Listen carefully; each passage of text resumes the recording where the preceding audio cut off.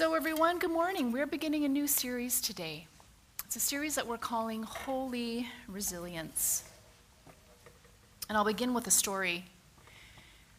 When I was 11 years old, I got my first pet. 2 hamsters named Mo and Lou. I have no idea why I decided to name them that, but that was their name. They're 2 teddy bear hamsters. And Lou was the first one to get very sick. I prayed fervently that God would heal him, the kind of fervent prayer that an idealistic, God-fearing 11-year-old girl would pray. And I felt sure that it was some kind of test, that if I prayed hard enough and I listened to everything my parents told me to do and I practiced my piano and I prayed with all my heart, I thought that God would heal my hamster. Well, you probably know the end of the story. My hamster died. And I thought it was my fault. Somehow that I hadn't prayed enough, that I hadn't showed God enough faith. And that is one way that lots of us face struggles in our lives. That we see a struggle or a challenge or a painful thing as somehow a spiritual problem with a spiritual solution. Maybe it's a spiritual attack that we have to pray against. Maybe it's a test to our faith or a lesson we're supposed to learn or even a punishment from God. But whatever explanation you give, it's a spiritual one. God or Satan are behind it, and the solution is a spiritual one. To pray more, to have faith. And so we try and pray away our depression, and we blame ourselves when God doesn't answer, or we pray fervently for the healing of a pet, and it's our fault when that pet dies, or we look for the lesson. God has everything to do with this hard thing. That's one way of approaching a hardship. The other way, everything is spiritual or everything is not spiritual. The problem is an entirely unspiritual one with an unspiritual solution. So a bad thing that happened has nothing to do with God, and it's up to us to navigate it or to fix it. We practice self-care. We see a doctor or a therapist. We take medication. We attend support groups. We fill our toolbox with all the things that we need to recover or to persevere. And if we are people of faith, it doesn't necessarily mean that we've not believed God, but somehow God has nothing to do with the solution. So when a hard thing happens, it's either a spiritual problem with a spiritual solution, or on the other hand, it's an unspiritual problem with an unspiritual solution. Those are 2 ways of dealing with something that is a challenge in our lives. Or another way is to somehow be in denial about it. It's not that bad. It wasn't that significant. It didn't hurt that much. And some of the ways we live in denial is even to abuse substances, to deaden that feeling. There is another way. And this series is seeking to explore that other way. This other way is a way of participating with God when things get hard. It's a way that acknowledges both our role in recovery and God's role, and it's a place of participating with God and with God's Spirit. We're calling this series Holy Resilience, and that word resilience might be familiar to lots of you. It's a word that's pretty popular these days, and it's a very important idea, popularized by positive psychology in particular. And resilience basically means bouncing back after a hard thing, bouncing back after a difficult experience instead of being completely devastated.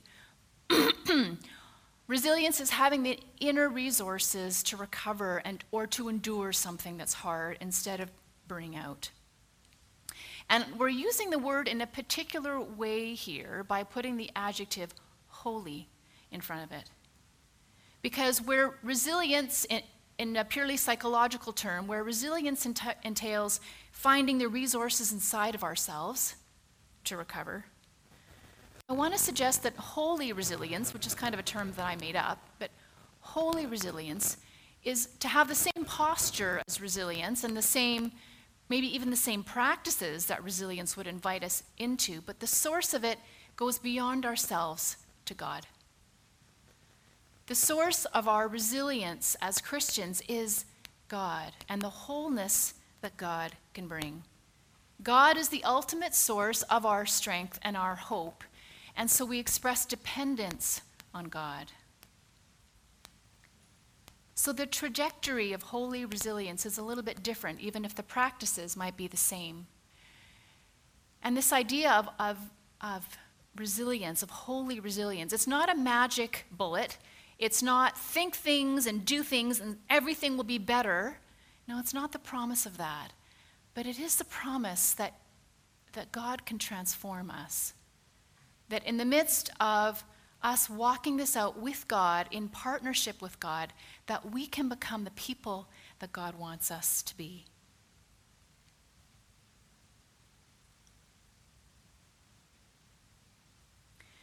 The image that I think of to convey that idea of holy resilience is on my t-shirt today. I have connections in the department of t-shirts. And I have actually lots of them, or several of them, because my husband, the t-shirt printer, wanted to make sure I had the right shirt. So I'll hold this one up to show you the image.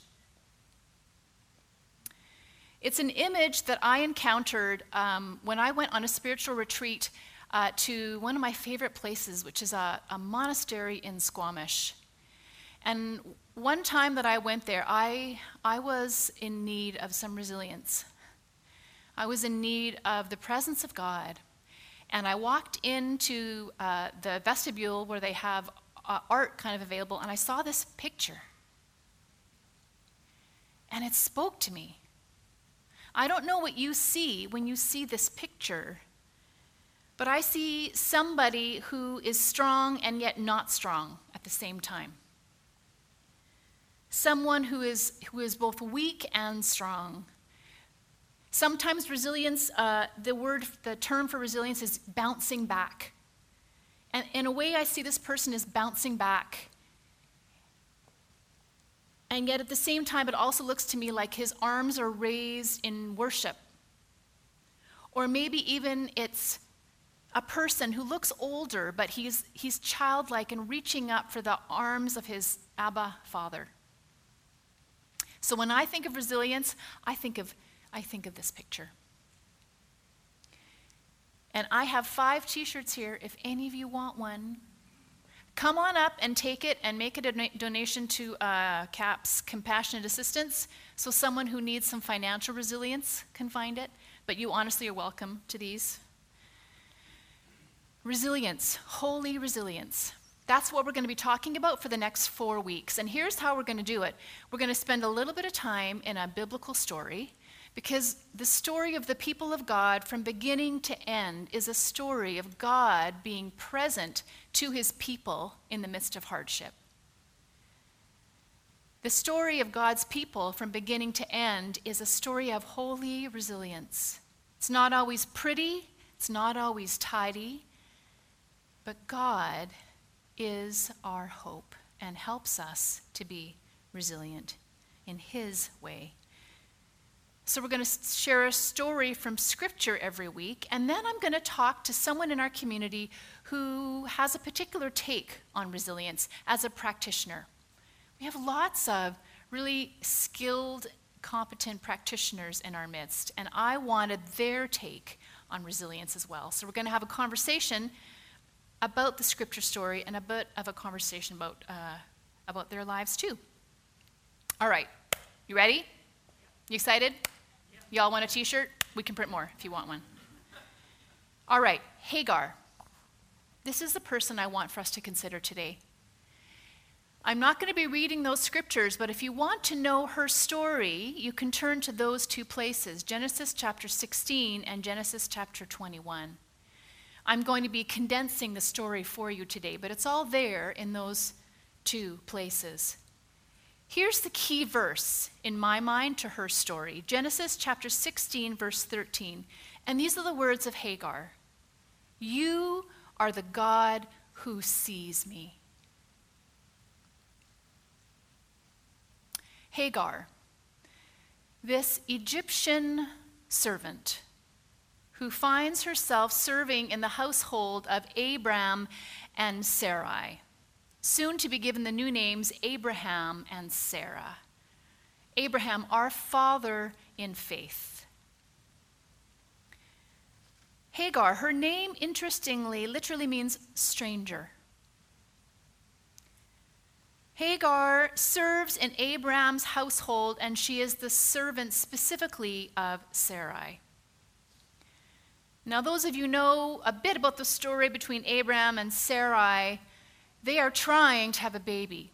They are trying desperately to have a son. It's not working very well for them. And Sarai, in her desperation, in her desire to have that child, in her desperate need to have some control over the situation, she thinks, how can I do what I need? How can I accomplish what I need to accomplish? I know, I'll get my husband to sleep with my woman servant. Good idea. And the child that my maidservant bears, that will be my child because she's my servant. That's how I'm going to get that child that I want. Well, we all know it's a bad idea. And this practice might seem really bizarre to you. It certainly seems bizarre to me, but it is actually an established practice of that time. Slave women were considered property of the household. Human incubators, wombs with legs if necessary.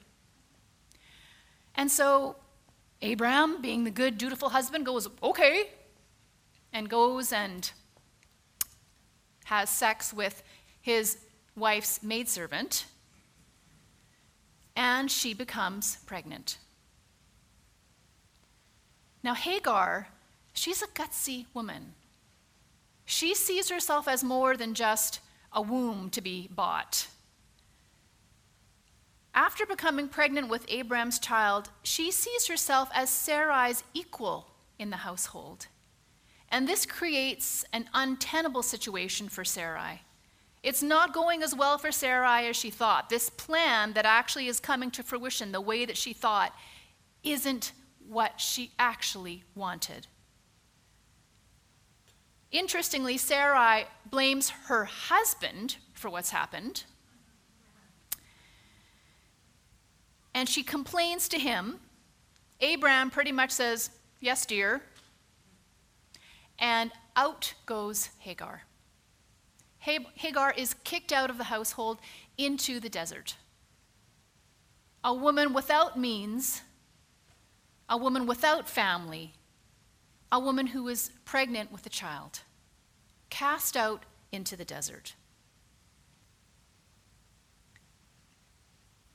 Sarai mistreats Hagar so badly that the desert is a preferred place for Hagar to be. This vulnerable woman, pregnant, alone, no food or shelter, she has this encounter with God. We don't even have any indication that she's a believer in Abraham and Sarai's God. She is an Egyptian after all. And yet somehow she has this transcendent experience with a messenger of the Lord, perhaps even God himself. The messenger calls her by name, which is interesting because she's not referred to by name by Abraham or Sarai. But God knows her name. God uses her name. And I imagine God's tender, gentle voice asking this beautiful question.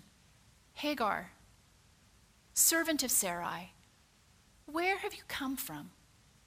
And where are you going?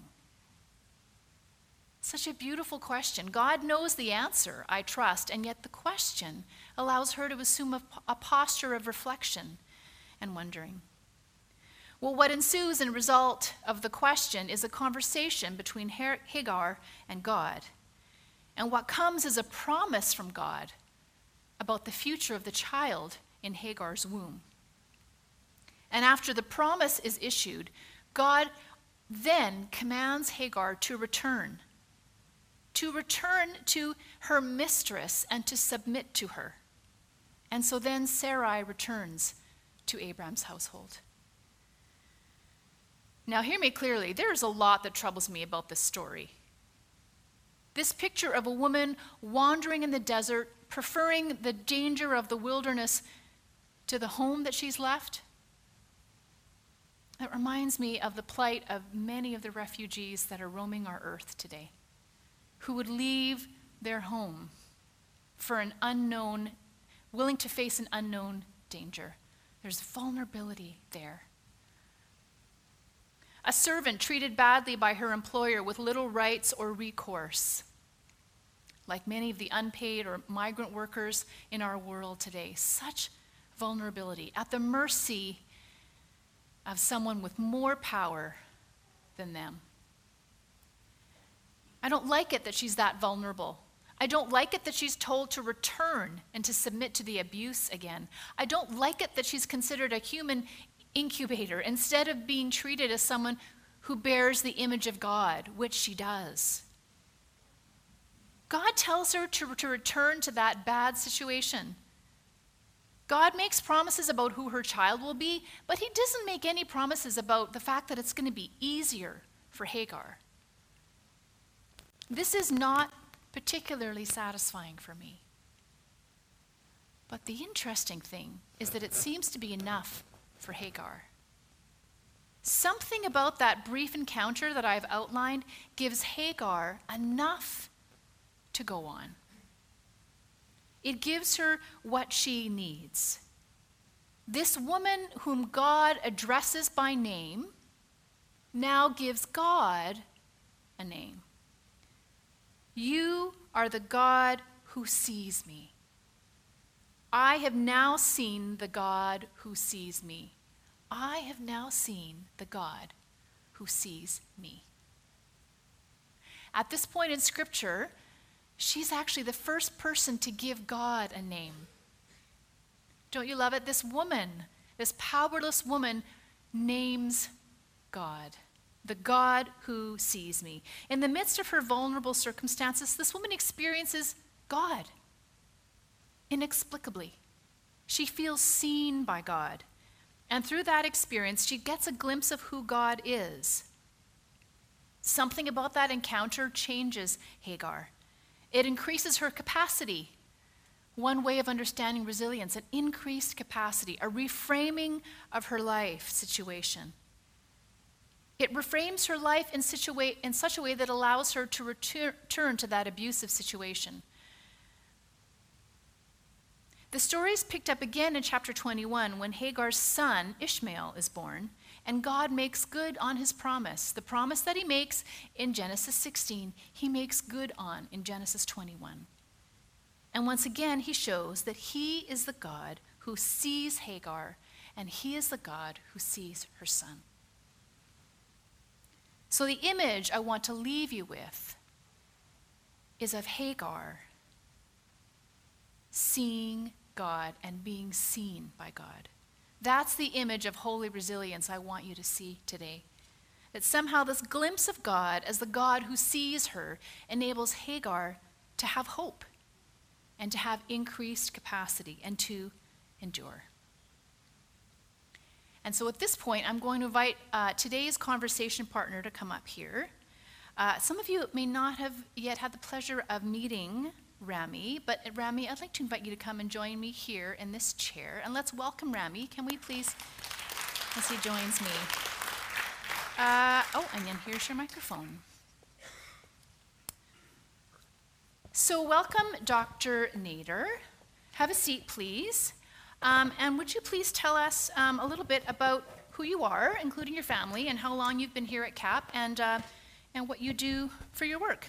Yeah, my name's Rami Nader. I am married to a wonderful woman, Andrea. We've been married, it'll be 14 years in April. We have two wonderful daughters. Aaliyah just turned 12 this past Tuesday, and Layla will be turning 10 this coming Tuesday. So they are exactly two years and 1 week apart. Fantastic. I went to school on the North Shore. I graduated from West Van Secondary.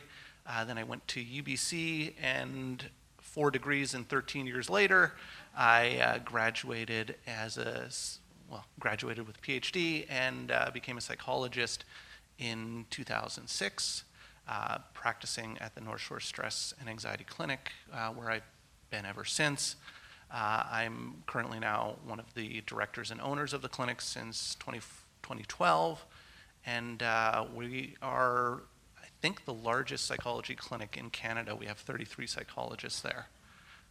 My practice is primarily anxiety, treatment of anxiety and depression, PTSD, and I do a fair bit of assessment work for courts and civil litigation, that sort of thing.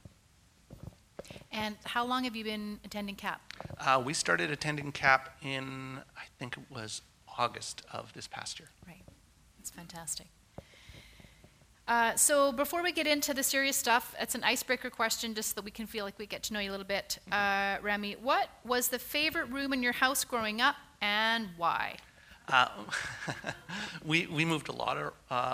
We moved around a lot when I was younger because my dad would build houses, and so we'd just move from house to house. But there was one house in Cypress Park where we had a big unfinished basement.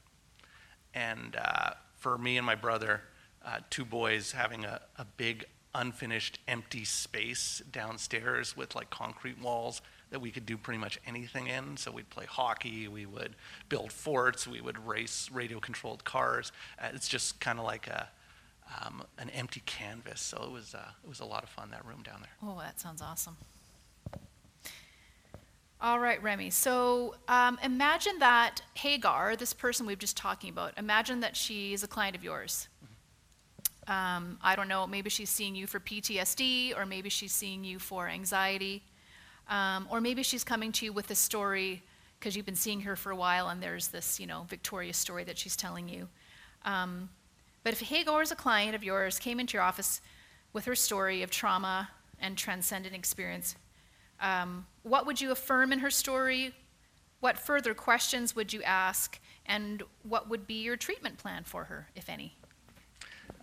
I'm glad with the last question where you added the if any, because I probably wouldn't have a treatment plan for her. One of my pet peeves as a psychologist is we tend to live in a society that over-pathologizes emotion. That you should never feel sad, you should never feel depressed. If you have any emotional response to something bad that's happening, that's somehow pathological and you need to seek treatment or take some medication for it. And in her case, she's actually managing really, really well at the end of Genesis 21. She's doing really well. So I wouldn't recommend any treatment for her because she's doing just fine. In terms of what I would affirm in her story, there's the part where she's in the desert and God tells her to go back to her abuser. And it's very counterintuitive that she does, because it just makes sense. Well, why would you go back into a situation like that? But what I would focus on is one of the things that really drives anxiety in a lot of people, and worry and anxiety in a lot of people, is uncertainty and fear of uncertainty. And she was going back into an unknown. And so from a psychologist perspective, we would call that tolerating uncertainty. She was tolerating a lot of uncertainty going back into that situation. She was doing a behavioral exposure, and she was trusting. What's that, behavioral exposure? Behavioral exposure, you're putting yourself in a situation, you don't know what's going to happen, you're scared of what might happen, but you do it anyway, and you see what happens. And for the most part, usually when people do behavioral exposures, what they find is that what they're afraid is going to happen typically doesn't happen. So what I find for a lot of people with anxiety, depression, sort of two ways of thinking tends to happen. People tend to either overestimate the likelihood that bad things are going to happen. So they anticipate that negative things are going to happen a lot and a lot more frequently than they actually do happen. And related to this concept of resilience, people tend to underestimate their ability to cope when bad things happen. So if you think about a person who has that view of the world becomes a very scary place, right? Bad things are going to happen a lot, and when they do happen, I'm not going to be able to manage, I'm not going to be able to cope. But for Hagar, if we look at her story, bad things had happened to her. She had been abused, and she was likely going to experience that as well going back into that situation. But because of her experience with God, she tolerated uncertainty going back, believing that he would take care of her and that things were going to be okay. And she returned. She did a behavioral exposure, and ultimately it turned out fine. So those would be the parts that I'd really highlight for her is her willingness to be courageous, to take a risk, and to trust that the promise that she was given in that desert, or the encounter that she had with God in that desert, was going to be okay for her, and things were going to be okay for her. Mm-hmm. Yeah, that's good. Is there anything more, Remy, that you'd want to say about resilience, like add or correct anything that I said in my introduction? Because you're the psychologist and I'm the pastor, so. No, it is really good. I mean, ultimately, resilience is that ability to bounce back when things go wrong, when things don't happen the way we want it to happen. And at the heart of resilience is kind of a belief and trust that things are going to be okay, and that things aren't always going to turn out badly. So I talk about uncertainty. I spend a lot of time talking with my clients about uncertainty and tolerating uncertainty. And it's not so much the uncertainty that's scary for people, it's what they feel the uncertainty represents. So if you think about uncertainty, if you think about like you're on one side of an intolerance of uncertainty lens, that intolerance of uncertainty lens is going to bend your perception of what's going to occur to be a negative outcome. So people aren't afraid of positive things happening in their life, they're afraid of the negative. And so when faced with uncertainty, they don't consider the positive or the neutral things that can occur. What they focus on is the negative.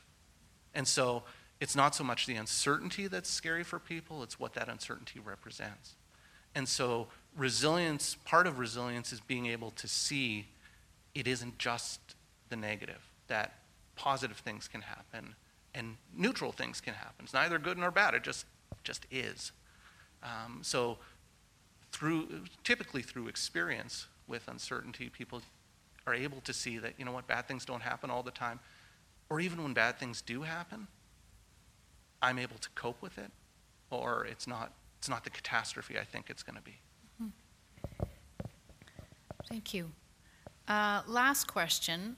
One of the things I talked about is the increased capacity that Hagar had as a result of being able to, of seeing God, of encountering God. Has there been a time in your life when you experienced increased capacity because of a spiritual experience? Yeah, a few.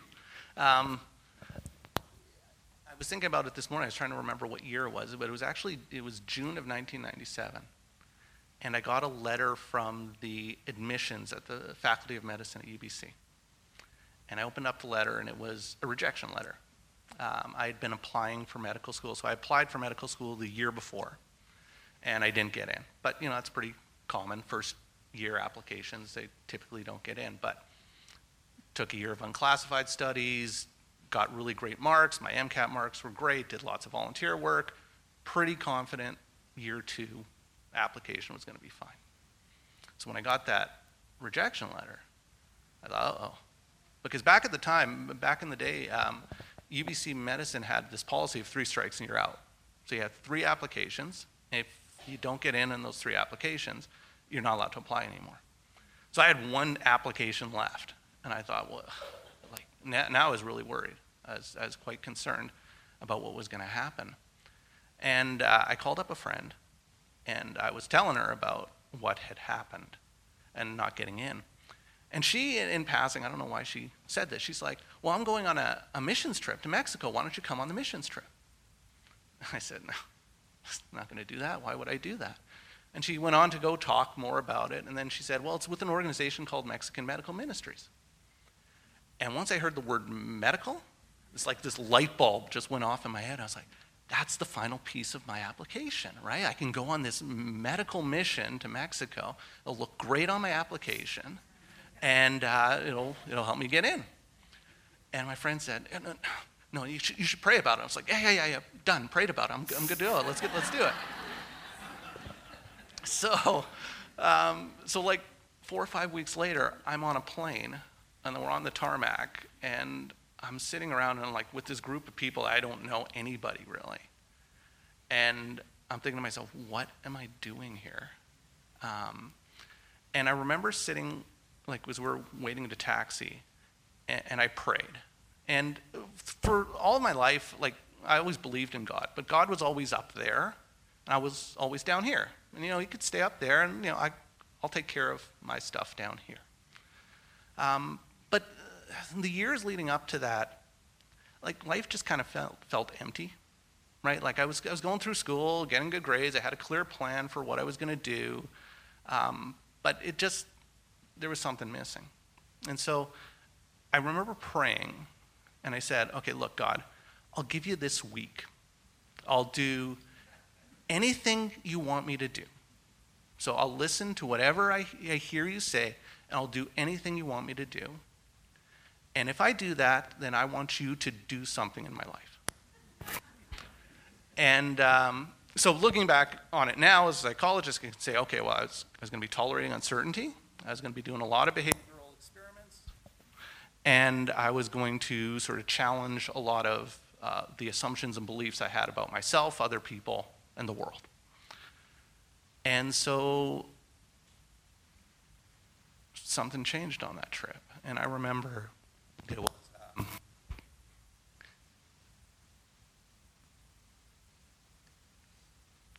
it was a Friday. It still gets me. It was a Friday morning in a dirty little church in San Quintin, Mexico. And I remember just being on the floor, praying and crying, and knowing in that moment that everything was going to be okay. And just like with the story of Hagar when